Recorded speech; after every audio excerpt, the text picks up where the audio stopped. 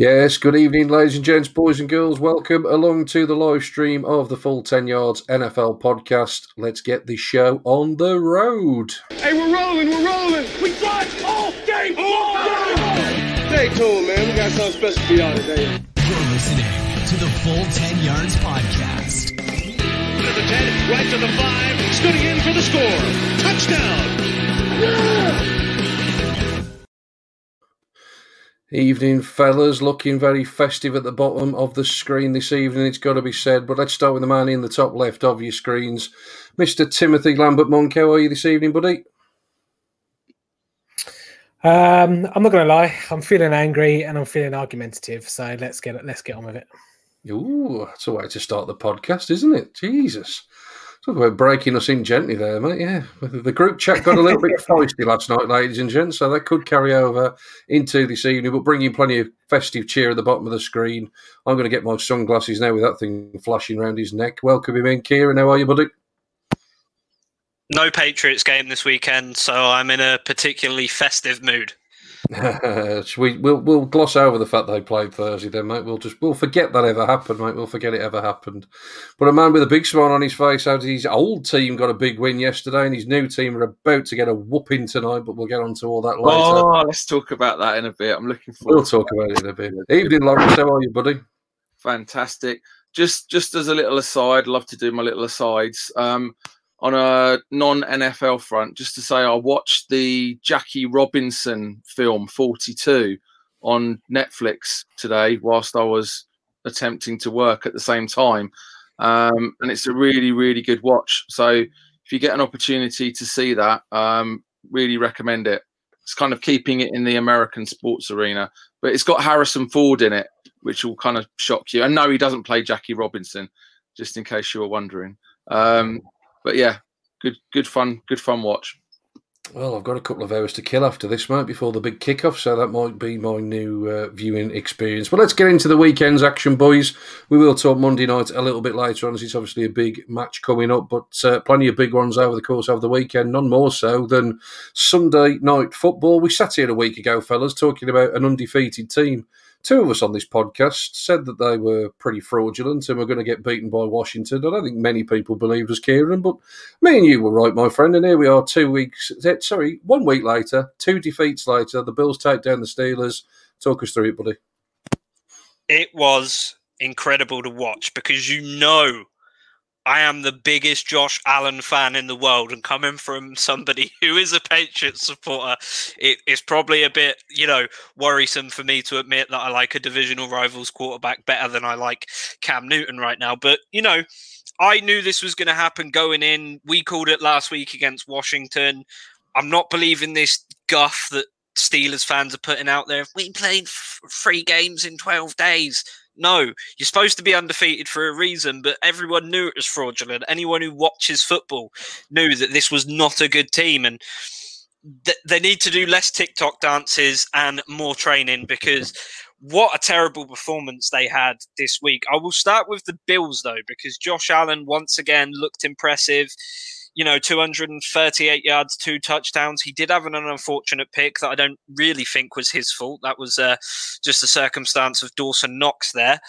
But Stephon Diggs as well looked great. Another 100-plus yard game. This team is...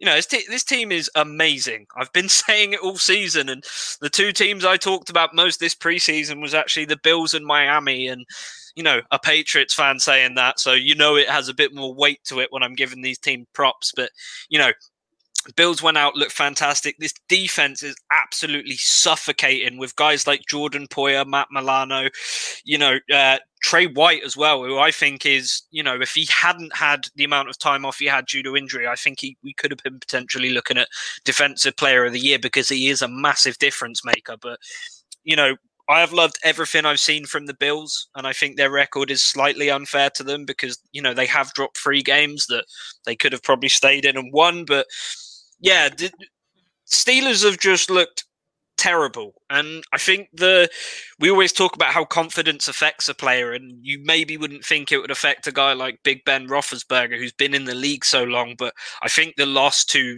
Washington there really did rattle their confidence and maybe hurt them a little bit. And Juju Smith-Schuster is telling everyone he's a number one receiver and he's doing the renegade or whatever crap dances he's got off that children's app next. And dude takes him 55 yards on 6 receptions. I mean, that is not wide receiver 1 numbers. And the defense of the Steelers is actually really good. I know that's what's been carrying through them a lot of games. You know me, I love Minkah Fitzpatrick. I think that guy is an all-pro. He is a very talented guy, but they're not putting it together. Their running game as well. They went for, under 50 yards again on something like 15 attempts. This team cannot run the ball. And if you look, that Lawrence will tell you best. He's seen maybe not as far back as Terry Bradshaw, but he knows this Steelers thanks team. for that.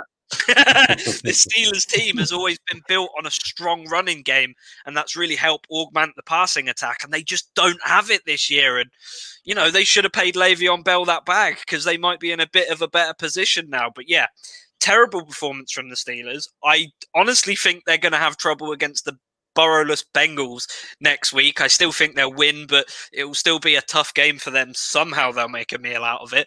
But yeah, this Steelers team has been entirely muted. Ben had 2 touchdowns, 2 picks, 187 yards, and he dropped back 37 times, and he was just getting absolutely smothered by that defense coming at him. And yeah, it's just, we talked about this weekend. It's been a bad weekend for kickers. I think a bunch of extra points were missed, but it's been a tough weekend for the Steelers, and I am absolutely loving it. Yeah, I was going to say, you didn't seem too disappointed with it being such a bad week. And Tim, just throw a question to you, mate. You asked me the question, I think it was last week. You said if the Browns made the playoffs, who did I want to see them face? Are the Pittsburgh Steelers now actually the team that everybody in the playoffs will want to face, in your opinion? Likely, yes. The only one thing I would say is that the Steelers still have 3 or 4 weeks to kind of try and sort a few things out and tweak a few things before they do. Obviously, they clinched a playoff berth yesterday as well, so it's not as if they're in trouble of not even making the playoffs. So they, even if here they lose out, or they don't, somehow the Cleveland Browns win the division. They've still got a couple of weeks to tweak and fine tune, but yeah, the lack of running game, which Kieran said would concern me. But yeah, I mean, certainly this time a couple of weeks ago, certainly from their minds and the viewpoints of opposing teams in the AFC, their stance on the Pittsburgh Steelers has probably changed over the last couple of weeks.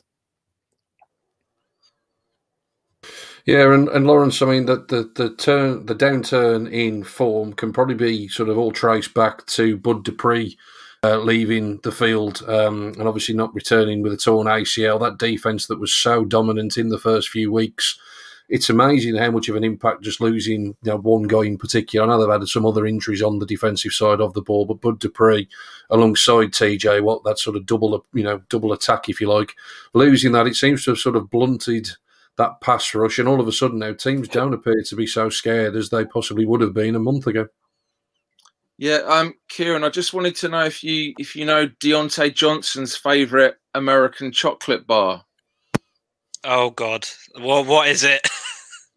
It's obvious. Something to do with drops. I know that much. It's a Butterfinger. There you go. Bravo. Yeah, I mean, I think actually the Bud Dupree thing was the kind of evil icing on the cake in terms of that shift away from the Steelers kind of being kind of this intimidating unit. I think when they lost Devin Bush, that to me was actually a bigger loss. And not a lot of people might know lots about Devin Bush, but second-year inside linebacker, he is an absolute monster. He's an absolute tackling machine. And they haven't managed to replace him. And then Robert Spillane gets injured as well, who was Devin Bush's replacement. And you're starting to kind of go deep into the depth chart. You're kind of bringing up people that you weren't expecting to do any more than play some special teams kickoff coverage. And suddenly they're kind of in the starting lineup. And that's when it starts getting scary. And then as we've covered, that running game, I mean, what was James Conner's stat line? Not worth turning up for, really.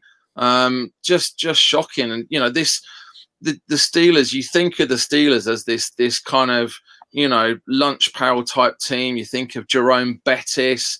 You remember kind of the good old days of that kind of power run, Merrill Hodge, real kind of gutsy, kind of up the middle, 4-yard grinding kind of thing. And it's just completely gone away. And that ridiculous game plan of, getting Big Ben to throw 50 passes a game, you're not going to win anything with that. It's just not going to happen. You have to keep possession of the ball.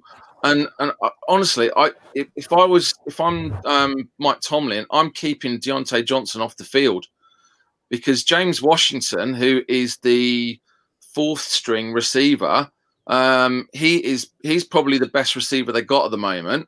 And he's the 4th string. Chase Claypool has disappeared out of sight in the last 4 to 5 weeks. After that insane 4-touchdown performance, he has not done anything special for quite a while now. And you still look at him, he's still like a monster of a human being, but he hasn't done anything. And that the confidence of that receiving unit is pretty much at ground zero at the moment. Yeah, plenty of issues for the Steelers. My heart bleeds. Don't cock it up tonight, Cleveland. Week 17, Pittsburgh, Cleveland for the division. Oh, the stuff dreams are made of. But let's get to the team that are now the new number 1 seed in the AFC, involved in a bit of a ding-dong battle, it's got to be said yesterday. The Chiefs making a comeback and then ultimately holding off a spirited performance from the Miami Dolphins. Tim, started off badly. I'm sure you're going to mention the longest sack in history, which was really sort of summed up the first quarter of play from the Chiefs. But they got their act together. But like I say, ultimately ended up hanging on in the end, didn't they? Yeah, just a word on that 30-yard sack. It reminded me of an international series game between the Chargers and the Saints, where I think Drew Brees just ran backwards and just threw it through the end zone. It kind of reminded me of that. I did wonder at one point whether he was just going to say, "Do you know what? Sod it. I'm just going to throw it through the end zone and we'll start again." Tony Romo made the comment in commentary that he thought that the Chiefs were a bit more complete team this year, and I found that a bit surprising personally. I went through and looked at some stats and compared their team to last year. They seem to be all kind of in the same positions in terms of ranking in certain metrics like points for, yardage, and all the rest of it. So whether or not he's maybe hinting at the fact that now that they've won the Super Bowl, there's no longer that you've not won one yet, and maybe they're more complete because they've been there and done that, possibly. But in terms of the way they performed, in terms of how they win games and how they played, I don't really see there's too much difference between this team and the one from last year. Maybe you could argue the running game a little bit with Damian Williams, but it's still the same dominant Kansas City Chiefs offense. I mean, yes, they sputtered early on, and Miami went to a 10-0 lead. And the thing I will say about Miami is they went missing for 2 quarters. And if you take 3 interceptions away from Patrick Mahomes and only get 10 points, I'm sorry, but you're not going to win the game. So hopefully, from Tua's point of view and Flores' point of view, I think that they probably would have learned a lot from that game. So you can't have 3 takeaways in the game and only have 10 points to show for it. And it's similar to last season. The Chiefs just score when they want, and just once they click that button and let the machine go, they had another 3 touchdowns within 3 or 4 minutes of actual game clock time, either side of the half. So unfortunately, it's going to be very hard to beat a Kansas City team. On the defensive side of things, again, similar output in terms of Kansas City. They're able to, whether or not it was partly Miami not quite knowing what they were doing, being 10-0 up and kind of turtlenecking a little bit. I'm not too sure, but if things keep going the way they are, the Kansas City Chiefs, anything stopping them from a number 1 seed is their trip to the Saints next week. But yeah, for Miami, I think there's still a lot of positives to take from this game. It was good to see that Tua didn't turtleneck up and go into his shell and kind of crumble when the Kansas City Chiefs just poured it on. It was good to see a fight back. It was good to see that he utilizes a lot of players that aren't necessarily starters. You had Gesicki, obviously a nice couple of catches as well. Obviously Preston Williams is down. Myles Gaskin was out for this one as well. And you look at who they trotted out at wide receiver and running back. I mean, you'll be forgiven for not knowing who was there. I mean, they're looking good. They should be. They're more than equipped to be a decent wild card team and give anyone a good go for their money. They've got a tricky set of games to finish off the season. They go to Vegas and Buffalo, their last 2 games. I haven't got written down who they've got next week. I can't see in my notes. But we've got Patriots, home to the Patriots next week, which they usually win anyway. So should take care of business there. Maybe Kieran may be looking forward to that podcast next week. But I think Brian Flores and the GM's name escapes me. But I can't remember his name off the top of my head. But I think they're still well ahead of schedule. Obviously, it seems a long time ago now since we were arguing about whether or not it's the right time to bring him in. I think he's acclimatizing well. Like I say, he's got the grit between his teeth to bring his team back from a deficit against the Kansas City Chiefs, the reigning Super Bowl champions. And then just before I sign off, I just want a quick shout out to Travis Kelce, who just keeps on getting it done at the age of 31. I know it's tight end, so you get a bit more of a shelf life, but he's 4th in receiving yards last year in total. Currently leads the league. He leads the league in receiving yards. So kudos to you, Mr. Travis Kelce. Yeah, no, absolutely. He's certainly a class above at that position, isn't he? Obviously, George Kittle in that conversation, but obviously struggled with injuries throughout the course of this year. Like the thing that I find when I'm watching the Chiefs, because I watched quite a lot of that game yesterday, with obviously no Browns game for me to watch, and I don't know how you feel watching them, Lawrence, but even at 10-0 down, I didn't for 1 second think the Chiefs are going to lose this game. No, it's kind of when I drew the game in the predictions on the website, and I managed to get it spot on. I said 33-23, so I wasn't too far off in terms of the scoring. It was just one of those ones where they've just got a tap, haven't they? The Chiefs, and as long as they realise actually how to turn on the tap, then I don't think there's anybody that can turn it off. Even Mecole Hardman, who'd been kind of very, very quiet. I don't quite know why they haven't been bringing Mecole Hardman into the offense at all, but maybe they don't even need him. But that was a gorgeous punt return, and it's just kind of you get killed everywhere offensively, and then the special teams unit comes along and gets a touchdown just to rub it in. Yeah, it's very, very, very hard to stop them. And even kind of savvy veteran Sammy Watkins, just a little bit of love for him. He comes up with those clutch catches. He's not a 150-yard a game 3 touchdown monster, but he's coming up with those little clutch catches. So they're just blessed everywhere offensively, and the offensive line's doing an amazing job. So yeah, I don't know how you stop them. And I think the only way you can do that is by having a monster running game. So I know we're coming on to talk about the Colts in a bit. So that could be very interesting. Yeah, and just very quickly, final word to Kieran just on the Chiefs. I mean, the Tony Romo comment, Tim, I heard it in commentary yesterday as well, and I thought similar to you that, this seemed like a very comparable team to where they were 12 months ago. I think everybody just has this assumption that because they drafted Clyde Edwards-Helaire and they've obviously now got Le'Veon Bell, that the running game's had a big uptick. If there is any weakness with the Chiefs, I feel more confident in them converting 3rd and 15 than I do in them converting 3rd and 1. What should there be any concerns, Kieran, in terms of Clyde Edwards-Helaire? Once we get to January, there's potentially weather to deal with. You're going to have tougher defenses to play. That would be the only concern for me at the moment if I was the Chiefs. Yes, they've obviously got Mahomes and all those weapons on the outside, but if they need to rely on the ground game, for me, Clyde Edwards-Helaire flashed in his debut, has shown very brief glimpses in other games, but he hasn't really set the world alight like a lot of people thought he was going to, has he?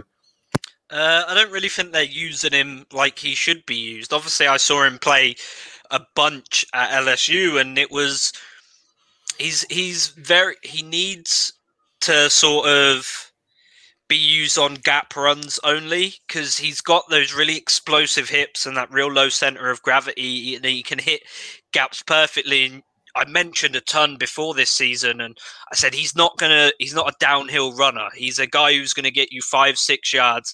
He's going to not necessarily break tackles, but he'll drag someone with him for a couple extra yards. And I mean, they added Lev Bell, but that from Le'Veon Bell there, it kind of seems like a ring chaser situation from there. He's sort of playing up to what's his face from Golden State Warriors. He was he just sort of The run game, I don't know why they can't get going. And I know they're obviously missing a key piece in their offensive line with Lawrence Duvernay-Tardif, MD. I'll give him his doctorate there because the NFL won't let him have it on his jersey.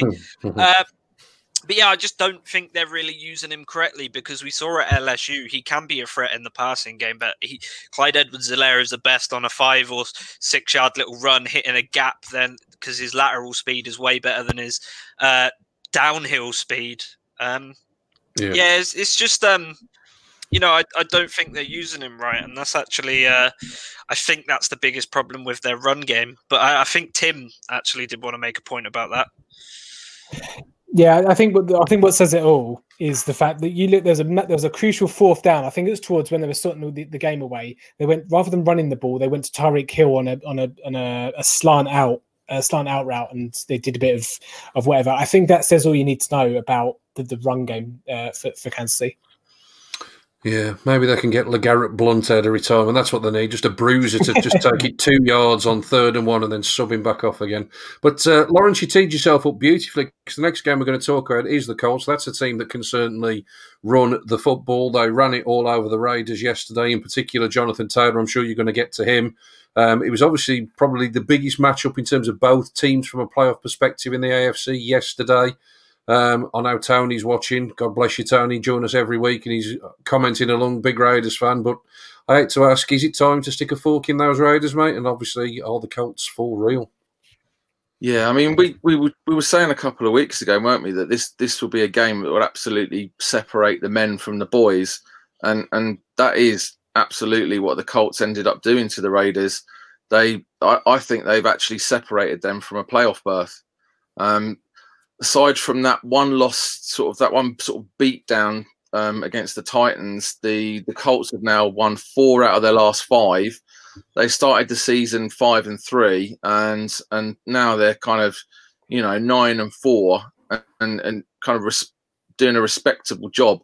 And what have they got left? They've got the dead Texans, the dead Jaguars, and a nosediving Steelers team in the last 3 weeks. So they've got a really legitimate shot at 12-4. Yes, the Steelers, they're going to give them a game, but they've got they have a real possibility of finishing up 12-4, which is a really, really good record, and probably the best record Philip Rivers has had for quite a few seasons. And the team that the Colts beat, the Raiders, they've allowed 150 points. Exactly 150 points in their last 4 games, losing 3 and requiring a miracle, as it was a couple of weeks ago, more commonly known as a zero blitz, to overcome a winningless Jets team. So that's how bad it's been for the Raiders, and therefore it was absolutely no shock whatsoever that the Raiders sacked their defensive coordinator on Sunday night. Paul Guenther is now collecting his P45, and as we kind of near to that coaching carousel, we're going to see what happens there. This is I read a stat about Guenther. He managed to have, between 2018 and 2020, he managed to coach 5 games for the Raiders where they had 0 sacks and 0 turnovers, which is just that's stealing money from your employer, if you ask me. So he's been replaced by Rob Marinelli for the rest of the season, and I think the wheels of fortune, that those roulette wheels, as we would be using, are coming right off the Raiders playoff bus. But somehow they're clinging on to a winning record after 13 weeks, 7-6. As you say, they allowed 212 yards rushing to the Colts, and that was almost expected when you kind of looked how porous that Raiders defense has been this season. But the fact that they didn't lay a single finger, I lie. They managed one quarterback hit in the entire game, against a quarterback who's probably got the same ability as Jabba the Hutt after an all-night tequila session in a Tatooine strip joint. But, that was their absolute downfall. Rivers was given time to find his targets, found T.Y. Hilton for 2 touchdowns. T.Y. Hilton is absolutely en fuego at the moment. That's three weeks in a row he's been scoring touchdowns, and he's He's looking like his old self. What was a bit shocking was the fact that the Raiders managed to keep this game actually competitive going into the fourth quarter. They were only down by 7 going into the fourth quarter. And in fact, they had an early lead. They managed to get 14-10 up after going 10-0 down. So they were keeping it competitive for 3 quarters, but it was an absolutely forced dawn. Colts looked in control really throughout the game, and Jonathan Taylor's second touchdown with under 10 minutes left was the dagger. And then a Kari Willis 50-yard interception pick 6 was like twisting the dagger around the rib cage of the Raiders. And that was kind of all she wrote, really. The Colts knew they had to keep Darren Waller, who's one of the top 3 or 4 tight ends, out of the end zone to win. They managed to do that. Nelson Aguilar did have a mildly good game, 100 yards. Aguilar's actually 4th in the NFL in yards per catch, and it was his 7th touchdown of the season. So he's quietly doing stuff. So if you're doing DraftKings, he's a nice cheap pickup. I just haven't got the confidence to play him, but he did well on Sunday, and he's just 1 touchdown off of his 8 touchdown record that he had as an Eagles player in 2017. The remainder of the Raiders' schedule is not actually the worst out there. They've got home games against 2 rookie quarterbacks. They've got the Chargers and the Dolphins, and then they got a trip to Denver to finish the year. So they could win 2 out of 3 and put them at 9-7. But I think 9-7 is not enough to get in the playoffs in the AFC. If they lose to Miami in Week 16, it is kind of completely all over. So they're hanging on by a thread at the moment. And what it does do, Sean, is it makes that Ravens-Browns game tonight even juicier. There's lots of investment, not just Ravens and Browns fans in that game. Lots and lots of investment. And Browns win keeps Vegas alive barely, whereas a Ravens win will make that wild card race almost impossible for them to get into. And we just got to give one shout out to Colts defensive back Kenny Moore for his absolutely spectacular end zone one-hand interception, his kind of Beckham-esque job of doing it. And again, right in front of Darren Waller. And it was in quite a crucial situation in the game. It was 14-17.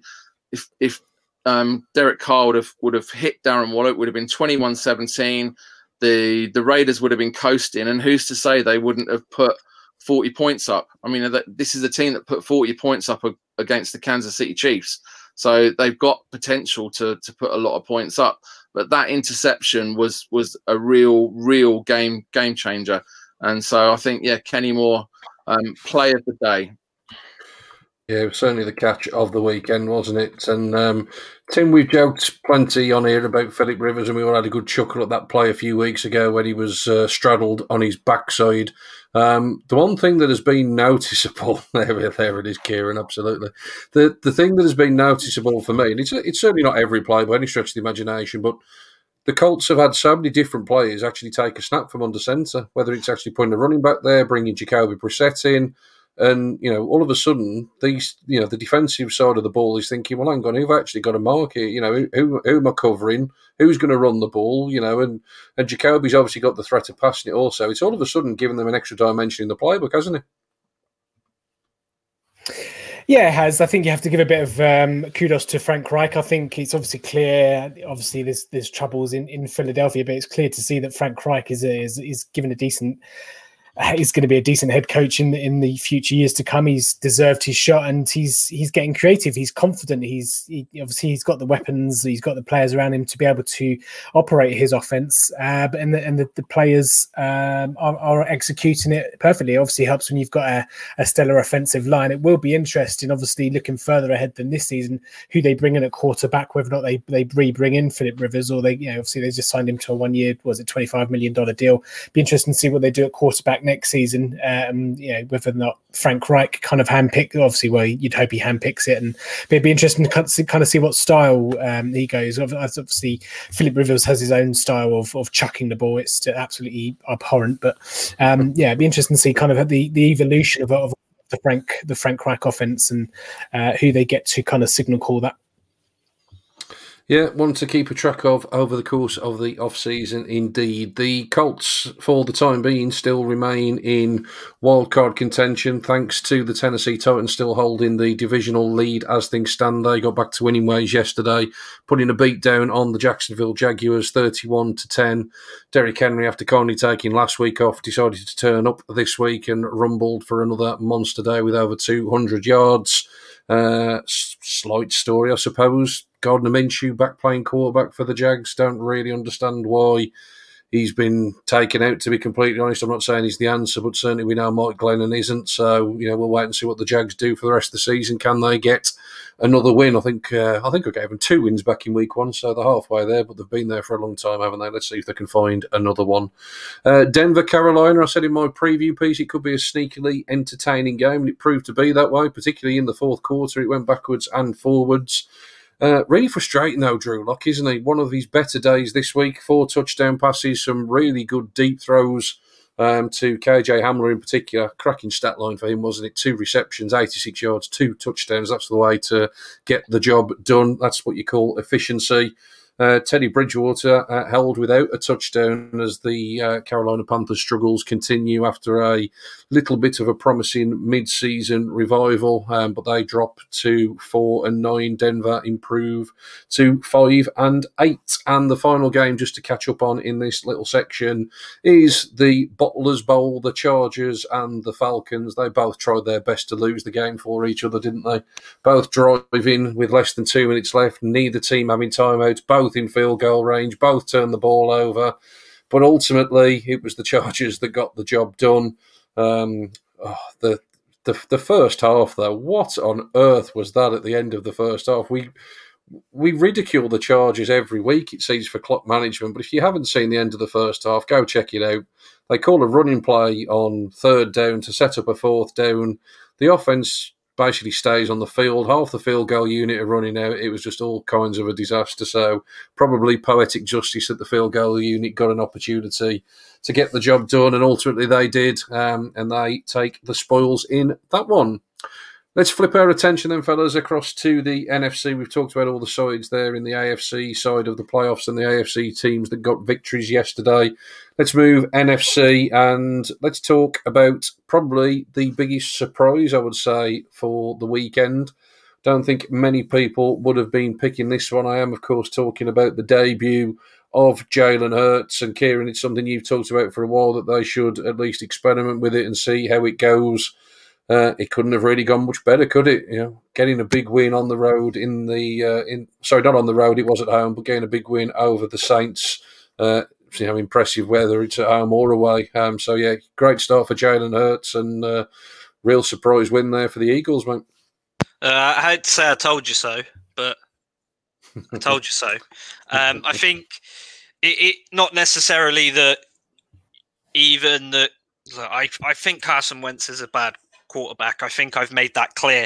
But I think the biggest thing that Jalen Hurts did for this team, because, he was only 17 of 30 passes for a touchdown, 167 yards. But I think the biggest thing was he gave this team a shot in the arm. He breathed some life into it, like a bit of youth and almost a fresh start for them at this late point in the season.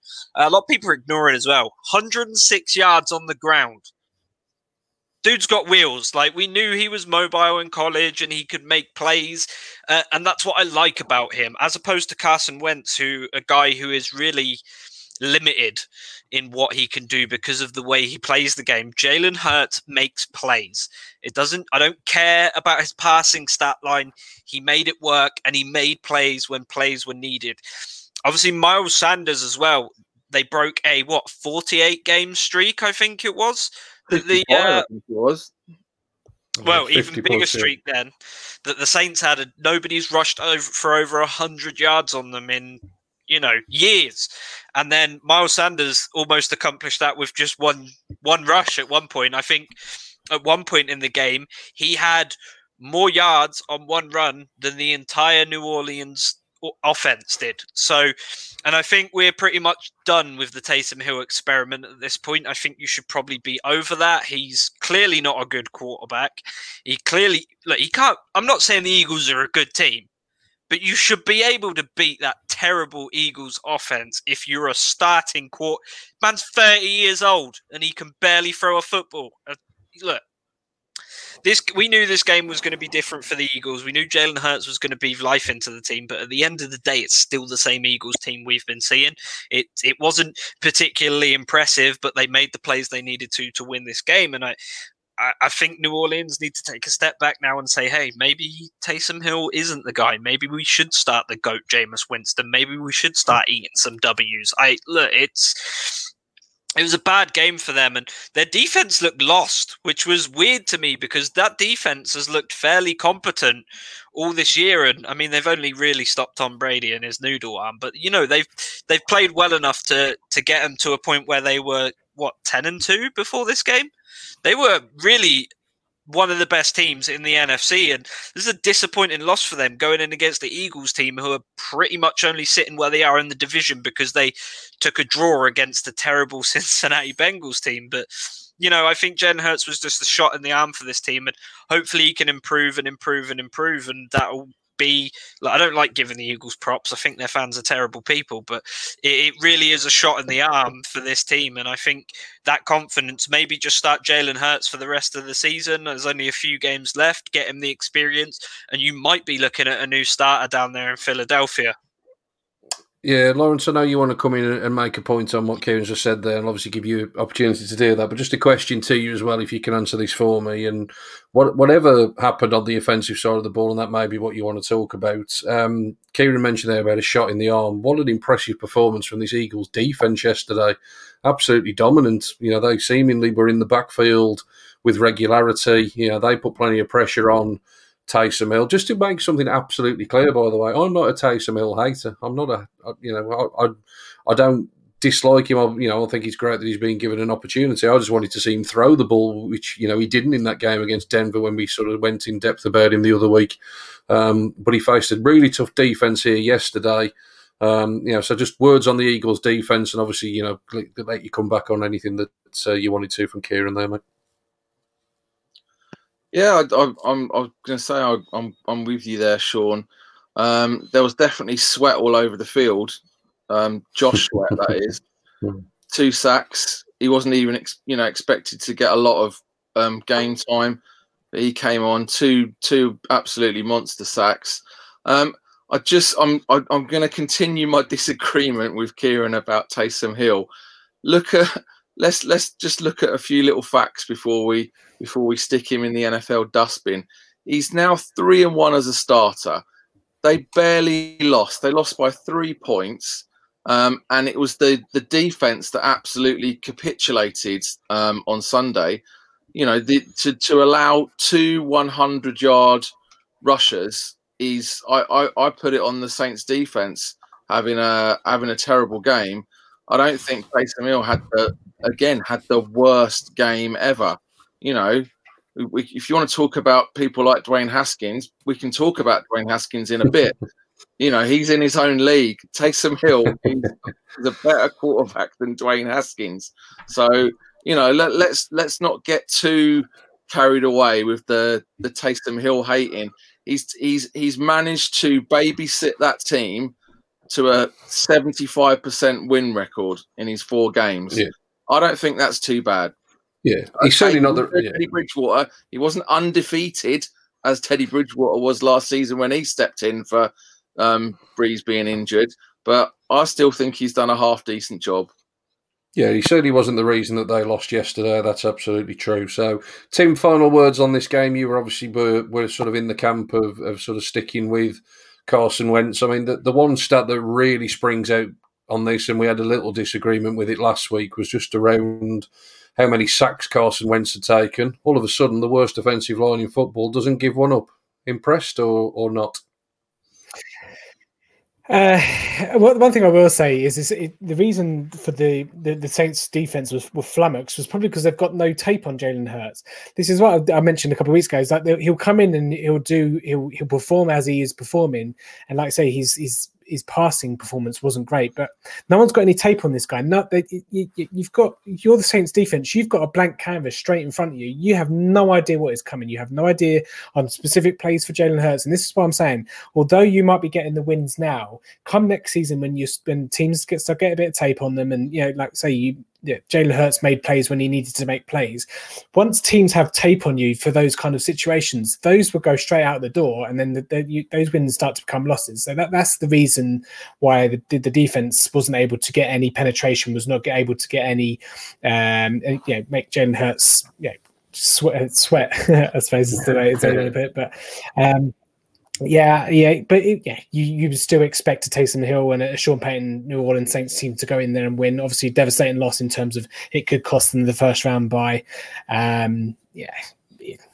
Hopefully. One thing I will say, actually, when Lawrence mentioned, if you want to talk about comparing Dwayne Haskins and Taysom Hill, it's like comparing stubbing your big toe and stubbing your little toe, isn't it? They're both still crap.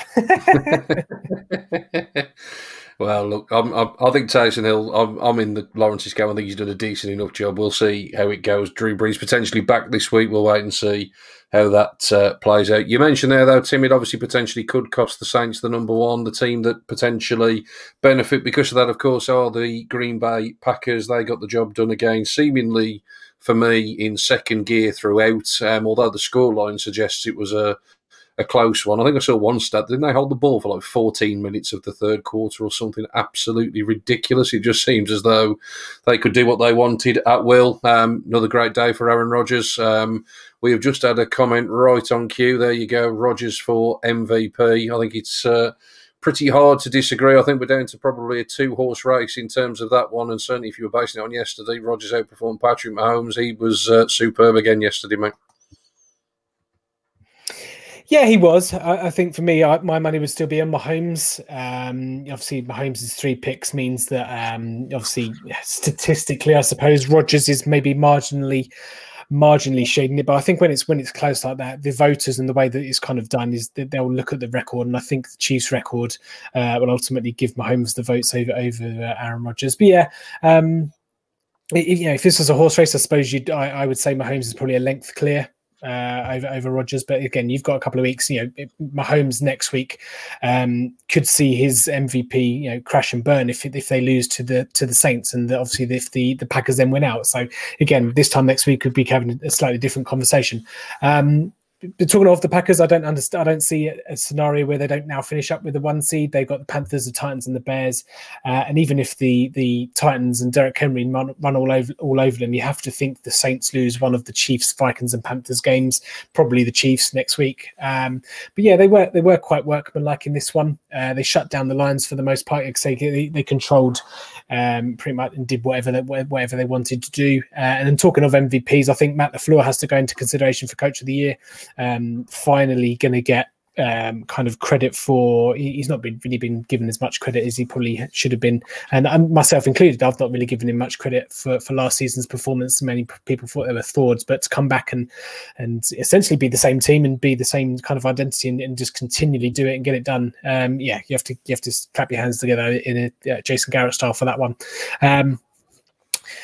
Yeah, Rodgers obviously with his performance now leads the league in passing touchdowns with 39. Obviously ran one in this one as well. And like I say, I think he has a couple of less sacks and one less interception on the season than Mahomes. So like I say, statistically probably maybe slightly edging it on Mahomes. But about the game, Lions. I think Lions fans might impressed is probably too strong a word, but at least will grimace a little bit and say that they're fighting and they're trying to stay in games. It was tied at the half, I think, wasn't it?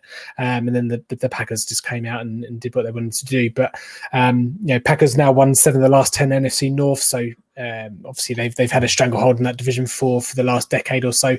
And Devontae Adams, another shout out to him, breaks the franchise record with eight touchdowns in consecutive games. Nice catch and run, obviously a lot of yak on that one, and a couple of nice grabs from Valdez-Scantling as well, including a tuddy as well. For me personally, love to see a Chiefs-Packers Super Bowl. I think would be great. I just think with Green Bay, I think what sets the Chiefs apart from Green Bay and what is kind of the slight on Green Bay is you always feel there's just that one game game where Aaron Rodgers is going to come out and just think, do you know what, can't be asked today, just gonna throw it away, and they're just going to throw a stinker. And I think that the run game of Jones and Jamal Williams didn't really get too much going, and they've not really got anything going too much in the last couple of weeks from what I've seen as well. So similar to the Chiefs in the sense that the ground game is probably not one of the things they want to be shouting from the top of the mountains about. But I just think Aaron Rodgers I still think there's one game in there, and it'll probably come in the playoffs. One game where he's just not going to turn up and just going to throw his toys out the pram. Well, hopefully it's not. If it is a KC Green Bay Super Bowl, let's hope for the neutral that it's certainly not that game that happens. Let's talk about a few of the other games that involved predominantly NFC teams, or NFC teams got the result that they were looking for. Tampa Bay against Minnesota, another one that probably had playoff implications for both. Tampa pretty much solidifying their spot in the wild card with a win against Minnesota, who now slipped to I think their 8th seed, if you like. So on the outside looking in, pretty comfortable day at the office, it's got to be said, for Tampa Bay in that one. Talking of comfortable days in the office, Chicago. Boy, oh boy, oh boy. Who on earth saw that one coming? 36 points for the Bears. That's probably more than they've scored in the last month, isn't it, put together? 36-7 over Houston. Big shout out to Jordan Akins, who I played in DraftKings, and he dropped the most easy touchdown you will ever see in your life. You absolute numpty. Thank you very much, Jordan Akins, and everybody else on the Texans that had an absolute stinker. Cincinnati, Dallas. Dallas comfortable victory in this one, 30-7. Andy Dalton back at his old stomping ground. Couple of touchdowns, including a cheeky one right at the end to Tony Pollard when the game was already taken care of. But yeah, Dallas back to winning ways. Cincinnati just cannot wait for the season to end. The Rams got the win on Thursday Night Football. We will very quickly gloss over it, Kieran. But 24 points to 3. Another bad day at the office for the New England offense, and obviously the defense and special teams couldn't bail them out this time around. The Rams looking like a real strong team in that NFC.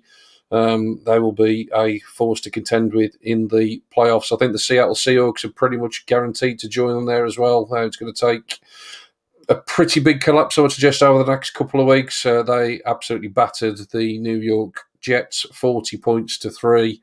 So much so that Russell Wilson and a host of others were pulled out of this one in the third quarter. Real comfortable day at the office. Obviously, firing Greg Williams was exactly what was required in New York, wasn't it? Not. And, of course, the other New York team that had a little bit of a crest of momentum, crashing back down to earth. 26 points to 7. The Cardinals take care of business against the Giants. Daniel Jones back in this one for me. Didn't seem like he was ready. Colt McCoy ended up coming into the ball game. But yeah, again, another fairly comfortable routine victory for Arizona. So a few blowouts that we've sort of caught you up there. And of course, the big winners in all of that, of course, Lawrence, is the Washington football team. When we spoke last Monday, they obviously hadn't kicked off. They got the somewhat surprising or somewhat expected, depending on your persuasion, win on Monday night against the Steelers. And then obviously followed that up with another absolutely massive defensive display. I don't think I've ever seen anything as dominant as Chase Young's display yesterday. He was absolutely all over the field. If anybody was questioning why he was the number 2 overall pick in the draft, I think he absolutely shut anybody up yesterday. You can see why there was talk of him going number 1 overall, and obviously it's only because Cincinnati were desperate for a quarterback that he probably didn't. But, you know, again, another absolutely stellar performance from this defensive line. We were talking in the group chat yesterday. For me, best defensive line in football, and certainly playing that way at the minute, mate, you must be thrilled with your former side. Yeah, I was just going to say, wait a second here. Since I've abandoned them, have Washington just won their last 4 games, not allowed a team to score over 17 points as well in that entire stretch. And to top it off, they're in not joint, but sole possession of the NFC least at the moment. Maybe I should reject a team I support for 35 years more often. So, you know, when I'm about 80, I'll stop supporting the Ravens. No, to be fair, I am very, very, very happy. I mean, this was an absolute kind of coming out party for one guy, and I just want to give you a nice little sound effect here for you.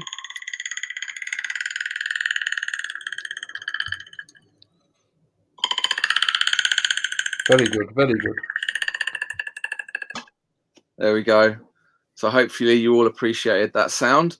I mean, he absolutely is the Predator. Yes, he's young, and yes, he chased Nick Mullins for 60 minutes. I think the only time that he stopped chasing Nick Mullins was when he picked the ball up to score a fumble recovery touchdown and kind of ran like a gazelle. You know, we've got to pay credit to F.A. Abada, who managed to almost score a touchdown before Jerry Jeudy made that tackle, but he didn't quite get there. Whereas Chase Young, once he had the ball in his hands, have you ever seen a defensive lineman look that slick on a fumble recovery return? He looked like he could have ran 200 yards and still not been out of breath at the end of it. So yeah, that was kind of just awesome watching him in full stride. He had a sack, 6 tackles, 1 for a loss, 2 quarterback hits, forced fumble, and a fumble recovery. And that was his first NFL touchdown. And don't forget, he is still only 21 years of age. 21. So, my goodness, he has got a huge, huge career ahead of him. And he, almost goes without saying, but he's leading the NFL in terms of rookies with 5.5 sacks at the moment. That was the good news for Washington fans.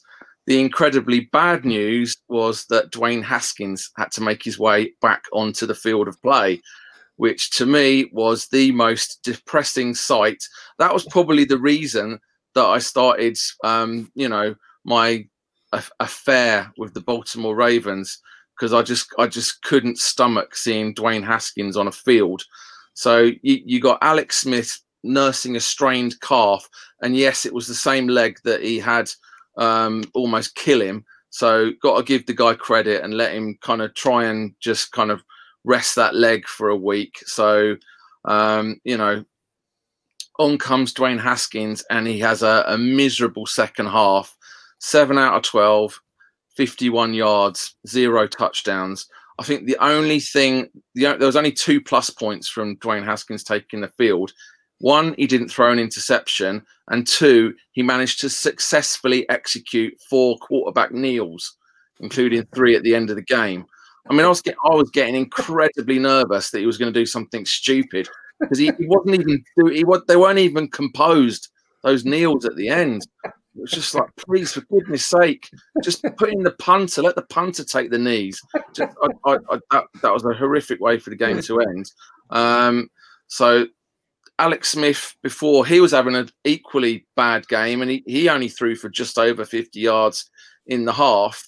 And about the only offensive player on Washington's team that had anywhere near something worth talking about was tight end Logan Thomas, who had 6 catches, but his catch total was under 50 yards. So I think that the whole Washington offense had I think it was 191 yards. It was abysmal. So, nothing to talk about.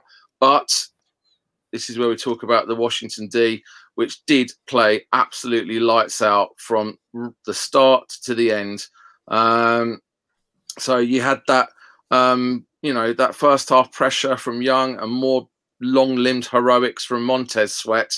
But then Dustin Hopkins managed 2 field goals, and going into the half, it was 7-6 to the 49ers. Jeff Wilson's 1-yard touchdown giving them the lead. Then Jonathan Allen gets the pressure. Chase Young picks up the ball, sprints for that touchdown, and that was it. The Washington had the lead for the rest of the game. They came out in the second half. Dwayne Haskins had his only half-decent drive of the game, managed to get a field goal. Then we had another impressive rookie, Cameron Curl, who I doubt anybody has heard of until he scored his first touchdown. A huge pick six off of Nick Mullins. So that's 2 defensive touchdowns. A late Kyle Juszczyk touchdown and 2-point conversion meant the 49ers came within 8. But the defense hung on at the end. And a quick note at the end, Washington's defense scored 12 points Dwayne Haskins in a half scored 3 and managed under, including all those lovely kneels, under 50 yards of offense in an NFL half. I'm really worried for Washington. They're going up against Seattle, who has an absolutely porous defense. But if they're starting Dwayne Haskins, then I might actually just not even watch the game. I cannot stand watching Dwayne Haskins take the field. Ye of little faith. Doesn't come across like that. Yeah, it doesn't come across at all, does it? Ye of little faith. That defense will carry you a long, long way, my friend. Kieran, you wanted to say something on Washington?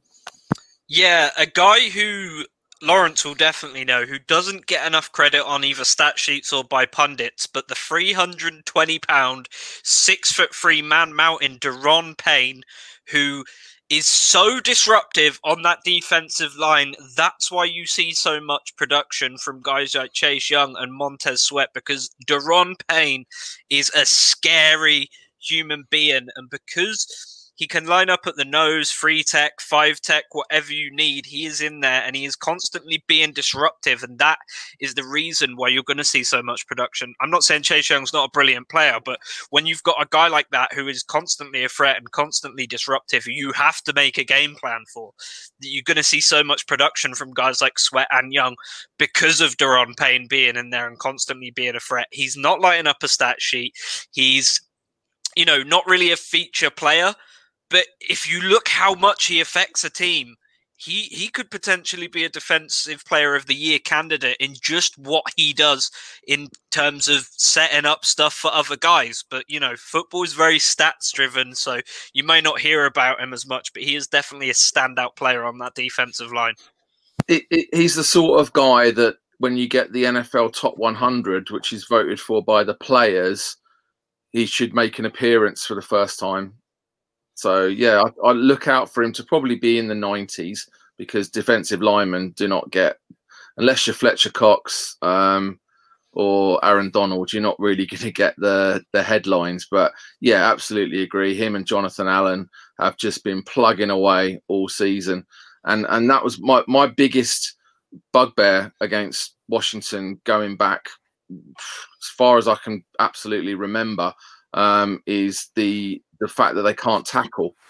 And what they have actually proved this season is that they can tackle. So that to me, even if the season ends kind of 6-10 or whatever happens, the fact is that defense is playing, and it's playing to the whistle, and it's playing hard, and that, I can't ask for more. Well, I can ask for Dwayne Haskins to not even get on the bus. Get off your high horse. The Washington football team are playing well. Let's move along, fellas, because we're going to talk a little bit, actually, because this is what started a debate in our group chat at about midnight. I think we're all a bit tired, all a bit cranky, and we just said we can't really be asked to argue with each other, but we've obviously got differences of opinion, so let's have a little bit of a discussion about it now. We've joked about the NFC East all season, and we've said that somebody has got to ultimately go and win it. And it almost feels a little counterproductive at this stage now, doesn't it? That Dallas got a win yesterday, that the Eagles got a win yesterday. If it's all going to be in vain because they're going to end up sitting behind Washington anyway, you kind of think, well, what's the point? And maybe do we even take that further and say, well, yeah, that's great, Washington, you're going to win the division, but you're now going to be picking somewhere in the 20s in the draft, when actually if it was just done purely on record, you'd still be in line for... probably something around the 10 to sort of 12 sort of area, I would guess. I don't have the exact number in line, but, this is what started the debate yesterday. So I think, Tim, I think it's safe to say that me and you have got very different opinions on this. So I'll let you open up the debate, my friend. I will do the gentlemanly thing and let you get your shot across the bows first. So you're of the firm belief that winning at this stage actually should be sacrificed because ultimately you do yourself more harm than good. Yeah, so for me, right, I'm a Washington football team fan. Then that team winning the last 4 games, potentially, right, and I don't want to hyperbole the ripple effect. It could be one of the worst things the Washington football team do, right?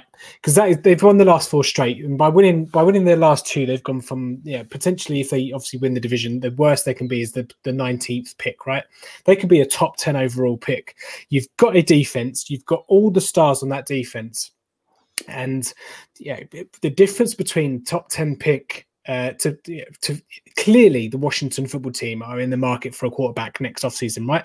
They haven't got any cap space, or they've got very little cap space because they've invested in Alex Smith this year and whatever he is next year. But that could be the difference between like Trey Lance, who's going to be in the top 10, and you've got Kyle Trask and Mac Jones, who might be a bit later on, right? So you're telling me that from a Washington's perspective, that you would rather restrict yourself on the quarterbacks that are available at the back end of the first round of the draft or early second or whatever. Like, you want to pigeonhole yourself into who you can select, all because you want to play one game in January, right? Let's just say hypothetically that they're going to go to the playoffs and do one and done because they're going to face decent teams. Yes, they've beaten the Steelers, but we all think they're frauds anyway, right? Alex Smith should be 100 million miles away from that team in 2021. Dwayne Haskins will probably be in the XFL and be the worst quarterback in that league as well, right? You've got almost 17% of your cap invested in that offensive line, and you're going to trot out. You're going to try out people like Alex Smith, who's done well. Again, he's not the future, right? But you want to sacrifice having. Obviously, you're not going to get Trevor Lawrence. Obviously, you're not going to get Justin Fields. But you want to sacrifice the rest of those quarterbacks just because you want to play one game in the playoffs. I think the long term damage that could do could be seen for years and years and years. You've got a rookie running back who is a star. You've got a star wide receiver in Terry McLaurin, and you've got Logan Thomas, who's up and coming and been absolutely fabulous this season. You haven't seen anything like that since Jordan Reber's healthy and not getting concussions. You are one quarterback away and probably a wide receiver 2 and the re-signing of Brandon Scherf away from being an absolute real dark horse. And I'm not going to say a dynasty, but you could be a force to be reckoned with for years and years and years, because you've got so many star-studded players that are on team-friendly deals or deals that help the team build around a rookie quarterback.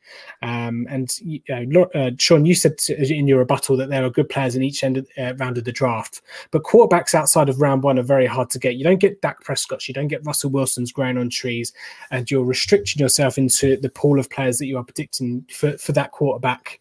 It's just a quarterback you need. You don't need anyone on defense. You maybe just need a wide receiver, which you can pick up in any round of the draft. If you had a quarterback that would be there for next year, say hypothetically, if Alex Smith is there next year, if you could pick a quarterback that can sit for a year, then fine. I'm all aboard with Washington going for it. But the fact is, whoever they pick next year in next year's draft, and I will get a tattoo or whatever you guys choose if Washington don't take a quarterback next season, right? If they had a quarterback that they could pick and sit for a year, I'm all behind it. But the fact that they're going to be the week 1 starter next season, and whoever it is, if you're picking from people like the Jake Fromms, the Will Greers, and Mason Rudolphs in the latter rounds, second round onwards, I'm sorry, but you're just going to be in exactly the same position in 2022 where you've got another quarterback.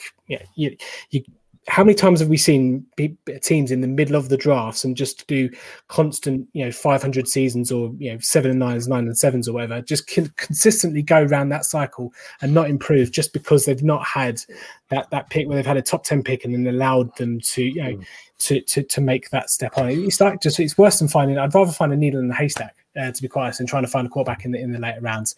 I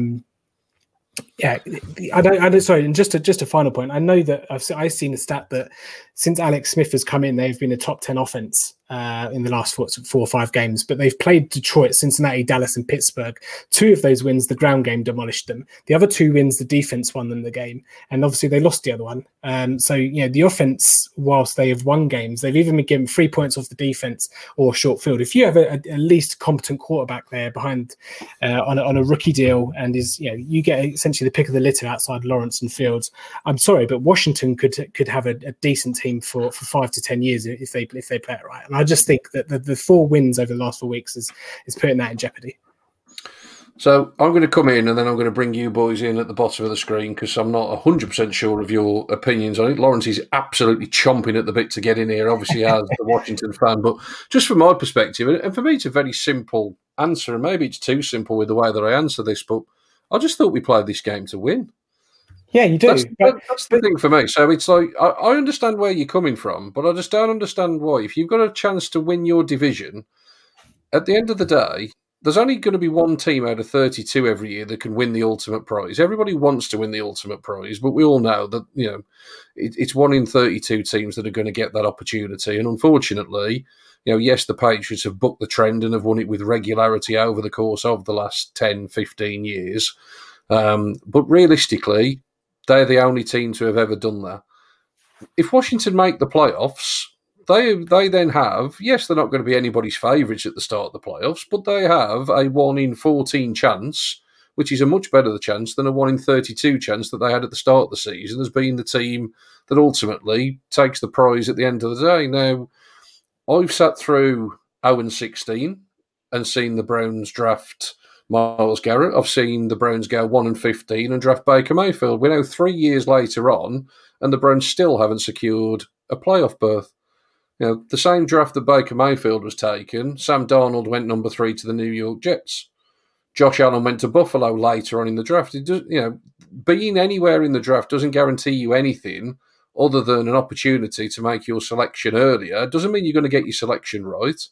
There's other things that come into the equation as well in terms of the system that's in place, the surroundings, the supporting cast that are there. I mean, I don't know, and I'm not claiming to have watched tons of the Washington football team, but I think they've got a lot more holes to address than what you've probably said there. I think they're certainly more than a number 1 receiver, a number 2 receiver, and a competent quarterback away from having a sustainably good offense. I think for me they've got a lot of holes. Their opportunity is right in front of them now. If you're Washington, you're assuming next year that Dak Prescott's coming back and the Cowboys are playing better. If you're Washington, you're sitting there thinking, surely the Eagles aren't going to have as many injuries next year. And all of a sudden, you might end up with the same record next year. You might even improve your record. But you could be sitting at 9-3 at this stage and being second in the division because you don't know what the other sides are going to do. For me, it's all in front of Washington as things stand at the moment. They control their destiny. As Lawrence said, they're now in sole possession of that divisional lead for the first time in a few weeks. And if I was them, I'd be absolutely riding this as far as I absolutely could. I think, you worry about the future when you get to it. I think they're going to have to be creative in terms of whatever they do to address the quarterback position because, like you say, the top 2 are going to probably go off the board 1 and 2, aren't they? The Jets are going to want a quarterback. The Jags are going to want a quarterback. So those 2 are gone regardless. So unless you're willing to force a trade, regardless of where you're picking, even if you were scheduled to pick at 3, you're probably going to have to get rid of an awful lot of draft capital to move up into that top 2. So for me, whether you end up on the 3 slot, whether you end up on the 23 slot, I'm sure if I said to Lawrence, now I'll give you the 32nd selection in the draft, he would absolutely bite your hands off because that obviously means they've gone all the way and won the big one. So I'll very quickly bring you boys in. I'm a bit conscious of time. I think we could talk about this all night, and obviously me and Tim wouldn't agree on it if we did talk about it all night, but that's the beauty of it. It's all opinions. Neither of us are right or wrong. We just got a different view on it. So, boys, just very quickly, Lawrence, you were chomping at the bit, so I'll bring you in just to get your views on it as the Washington fan.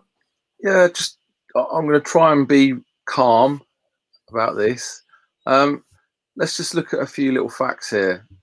6 teams have won a Super Bowl from a wildcard position. It's not a one-off. 6 different teams have won a Super Bowl from the wild card. The Raiders, the Broncos, the Ravens, the Steelers, the Giants, and the Packers. They've all won a Super Bowl from a wild card position. So yeah, you've got to be in it to win it. And I would every single time take a 7-9 division win and an opportunity to do some damage in the playoffs. And then lose some degree of my pick getting higher. Yeah, we've passed the point. With 4 wins, we passed the point of being able to get Trevor Lawrence. That went a long time ago. Henry Ruggs basically has decided that the Jets are going to get Trevor Lawrence if they want him. Whether they choose otherwise, up to them. But they're going to have that opportunity. I'm with you, Sean. You play to win. You look at historically, what have our teams been through in the last 20 years? Hell, and more hell. So, and drafting hell as well. We've had high picks and what have we done?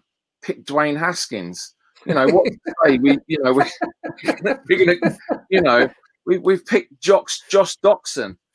Josh Doxson, who's that? Exactly. Josh Doxson. Unbelievable. So, we just, if that opportunity comes along, I say we take it. You look at the most historic 7-9 team in NFL history. What did they do?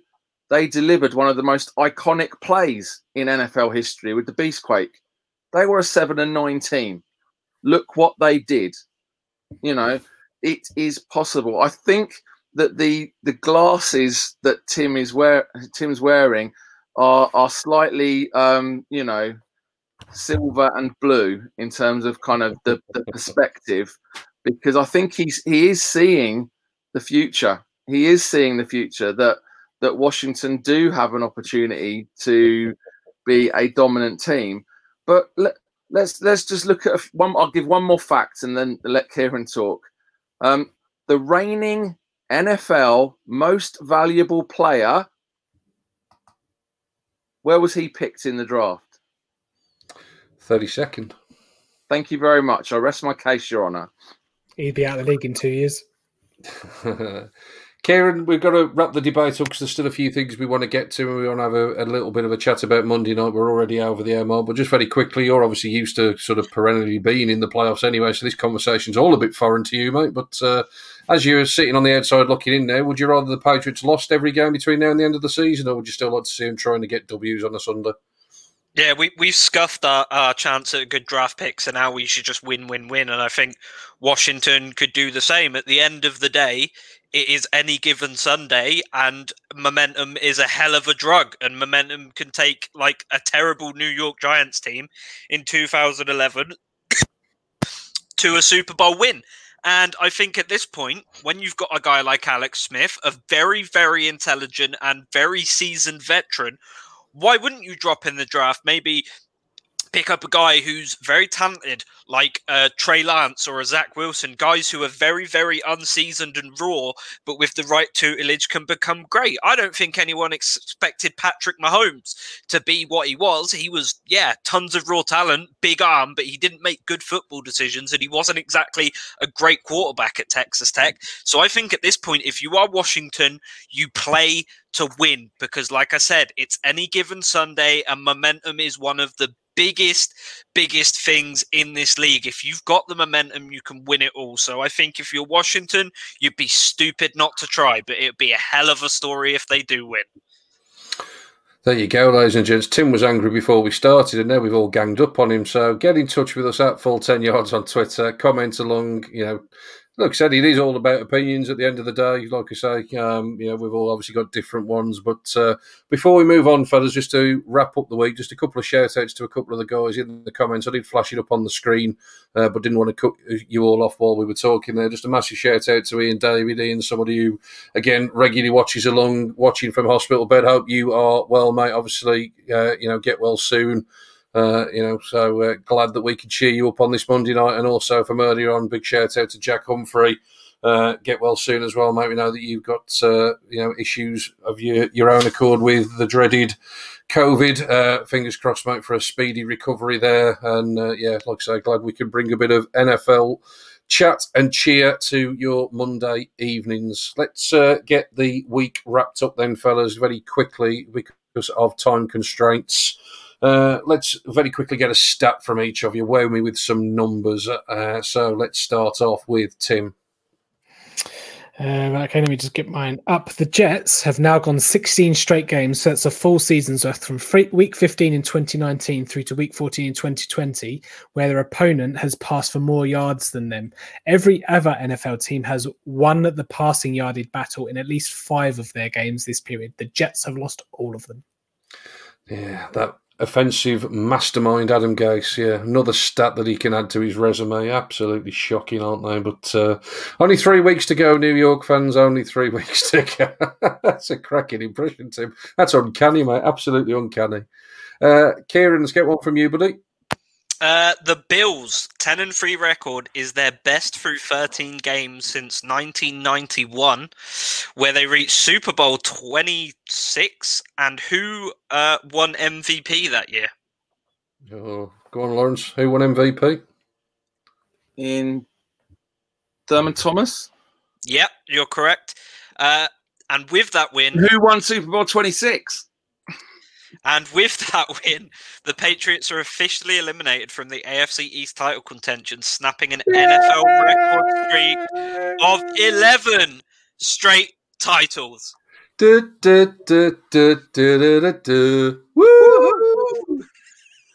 Go on, Lawrence. Finish us off, my friend. We haven't even spoken about him. How have we got to this point in this podcast without talking about Hassan Reddick's performance?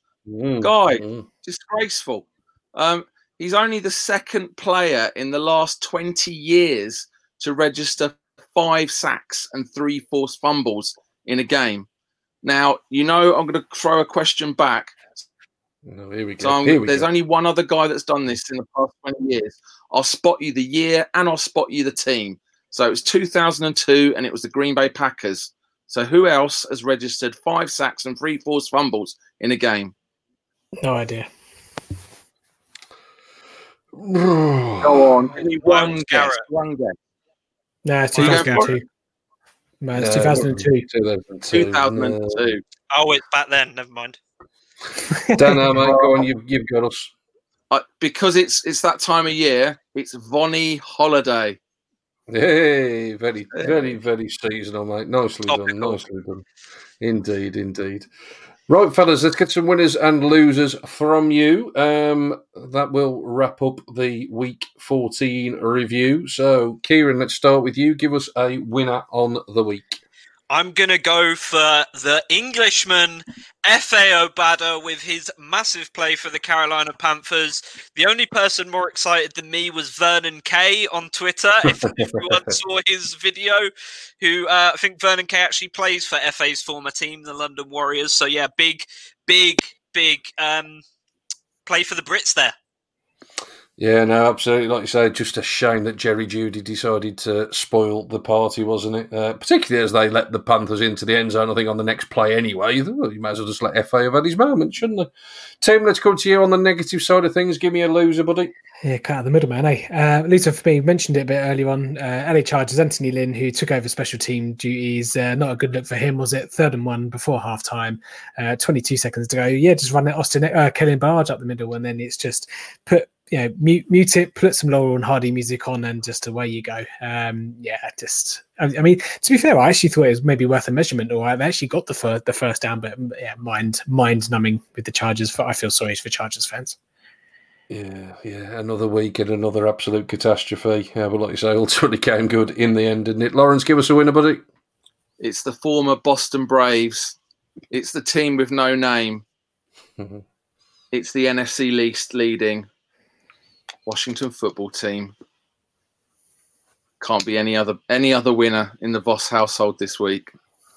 Yeah, I was impressed with the stat that you gave out earlier, actually. The NFC East, for all of its criticism, actually the best performing division in football over the last 4 weeks. So there you go, ladies and gents. The cream is rising to the top very, very, very slowly indeed. The cream is rising to the top. I'm going to go full circle, fellas. We started off with them. Let's end with the losers on the week for me because they lost twice in a week. The Pittsburgh Steelers. James Conner, his stat line, Lawrence, 18 yards on 10 carries at a lowest 1.8 yards per carry average. Mapletron, oh, dearie me, 3 for what, 15 yards? Just, do you know what, all joking aside, and I'm obviously absolutely reveling in this as a Browns fan, I can't see them winning another game. I honestly can't see them winning another game. The wheels have well and truly fallen off. Week 17, the Browns absolutely stinking it up and getting hammered by the Steelers. But there you go. I will take my medicine if that does indeed happen. Ross, thanks ever so much, mate, for watching along as usual. There's one to whet the appetite for you. He was getting involved in our debate about the Washington football team. What do you reckon to that one, boys? Washington versus the Chiefs, student versus teacher, Alex Smith versus Patrick Mahomes. That could be a nice, tasty Super Bowl, seeing Patrick Mahomes against that Washington defence. If Washington get to the Super Bowl, I will get a Washington tattoo. On your forehead. No, not my forehead. I do not want a divorce, but I will get a Washington football. Dwayne Haskins fan club. I'll tell you what, if Washington get the Super Bowl, Lodge, you've got to have a Dwayne Haskins tattoo. Dwayne Haskins MVP. After all the criticism you've given him, just tonight alone, I think he deserves a little bit of respect. Let's finish off then, fellas. There's obviously the big matchup tonight. We've alluded to it throughout the course of the pod. I am like the kid at Christmas. I'm excited for this one.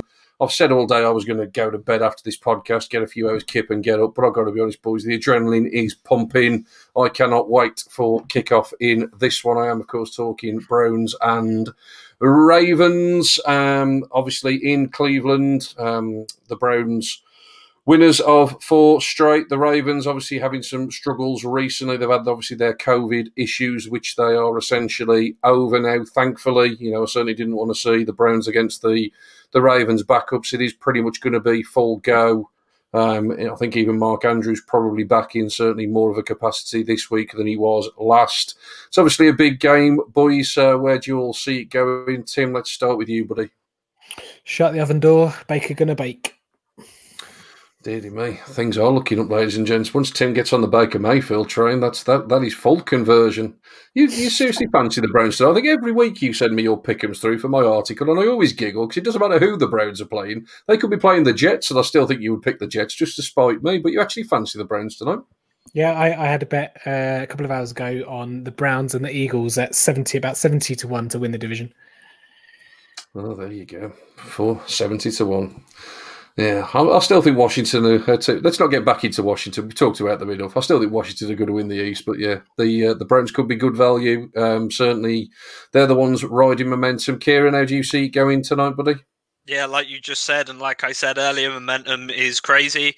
I got the Browns. Obviously, the Ravens, a lot of the guys who are going to be back tonight haven't played in a while. We saw what happened to Cam Newton when he had to take some time out because of COVID. You know, I think the Browns have just got everything on their side this game. Loving this, boys. Loving this. I don't think we need to come to Lawrence. Go on, mate. Go on. I'll let you have your say. Go on. I'll just ask one quick question. How's Denzel Ward? Is he okay? He is out tonight. Thank you very much. So, with Denzel Ward out, I would like to say this will be a Ravens win. I don't mind being in the minority in this one. I had a vision, I had a dream that Lamar Jackson runs for a 67-yard touchdown.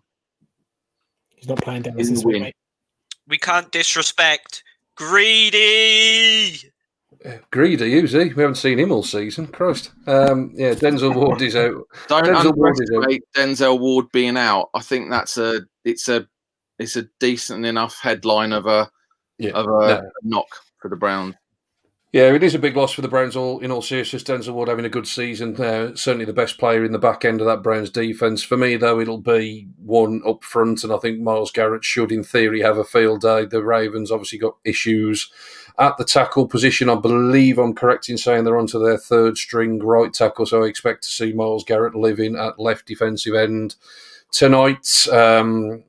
Ultimately, I've said this for the last few weeks. If the Browns can do what they've done effectively over the last few weeks, which is get the run game going through Nick Chubb, use the play action passing, I'm quietly confident. But I have said it as well to a number of Browns fans that have been talking about the 2 worst Browns performances of the season by a country mile versus Baltimore versus Pittsburgh so far this season. So let's see how far they've come. It feels a long, long time since that week 1 beatdown. They feel like very different sides heading into this one. All the momentum and the season opener was with Baltimore after a stellar season last year. Obviously, all the momentum currently with the Browns. They thankfully get Wyatt Teller up on the offensive line at guard. He was put on the COVID list at the start of the week, but he is activated, thankfully. Now positive tests after he was identified as a close contact, so it should be another strong running day for Cleveland. Can't wait for it, boys. Can't wait for it. Wish I hadn't started work last week because it would have made tomorrow a bit better. But, there you go. These are the trials and tribulations of a UK NFL fan that we all love and endure week to week. That's pretty much it, boys. It's been an absolute belter tonight. Thoroughly enjoyed it. Some real good action over the course of the weekend. Obviously, the games mean more each and every week now. And obviously more and more ramifications on all of the matchups as we head into a busy week 15 of action. We'll obviously get you all of your previews and everything over the course of the next few days. Obviously, plenty of content still coming out from the other branches at Full 10 HQ. Particular shout out to the college boys if you'd like to chat earlier about some of the draft positioning and whether it's worthwhile starting to lose a few games, etc., etc. Check out the new scouting pod. Starting to get ahead of the curve there, looking at prospects and where they might fit in and what they bring, to potential teams that could end up drafting them at relevant different slots in the draft. So that's a good one to keep your eyes and ears peeled for. Obviously, like I say, plenty of stuff coming up. Tim on Thursday defending his 11-2 record on the season. We've got the lads from the NFL Vintage Shop. Is it, Tim? Have I got that right? National Vintage League, yeah. National Vintage League. I think we've also got a giveaway potentially this week as well, so tune in for that one on Thursday. Play along with the quiz, and obviously we will be back on Monday of next week to discuss all the action that has gone down. So, gents, once again, thanks for your company this evening. I will let you all sign off and close off with any words that you so wish. Timothy? I'll be round yours in 5 minutes. We continue our punch up. Look forward to it, mate. Absolutely look forward to it. Kieran? Just make sure you listen to the College Football Podcast coming out on Wednesday. You can hear me take a big old dump all over Ohio State and the shady stuff they pulled this week. Lovely, mate. Lovely. I think you need to work on your advertising skills, but you've certainly perked my interest, if nothing else. So I will certainly give it a listen, mate. Thanks for your company as always. And Lawrence, final word to you, mate. Good luck this evening, mate. I'm sure the WhatsApps will be flowing backwards and forwards. I'm sure you wish me an unpleasant evening as I do you, my good friend. But I'll let you sign off in style. Absolutely, yeah. 2 tiny things. One, if you like a bit of Christmas cheese, make sure you visit the Full 10 Yards website. I've had a little bit of pun fun for Christmas, so enjoy that. And yes, I look forward to, Sean, you, me, and Maurice Jones-Drew still looking as uncomfortable as ever on that chair in the studio, having some coffee at the 3 o'clock club. I look forward to it. I've never actually watched a game on Channel 5. I might even put Channel... I was going to watch it on Sky, but I might even stick Channel 5 on there. It's much better on Channel 5. Oh, and you always get to see Claire the Bear. So a lot of respect for Claire the Bear. She seems to be their favourite UK supporter. Absolutely. Much love indeed, mate. Much love indeed. Absolute pleasure as always, fellas. Douglas, we will work on our American accents ready for next week for you, my friend. Kieran, do you want to just sign off with your... Yeah, Kieran's got a belt in American accent, haven't you, mate? Guys, thank you for tuning into our live stream. It is the best live stream. The Hobbit is property in not only football, but all of sports. I thank you guys. We're gonna have a good show again next week as well. The best show on earth. I'll tell you what, I almost feel as though I've been outdone now because I've got to close the podcast properly, as we always do, ladies and gents. So come on, fellas, you can join in with me as it's nearly Christmas. In the great words of Kevin Cadle, it is, of course, bye-bye for now. Bye for now.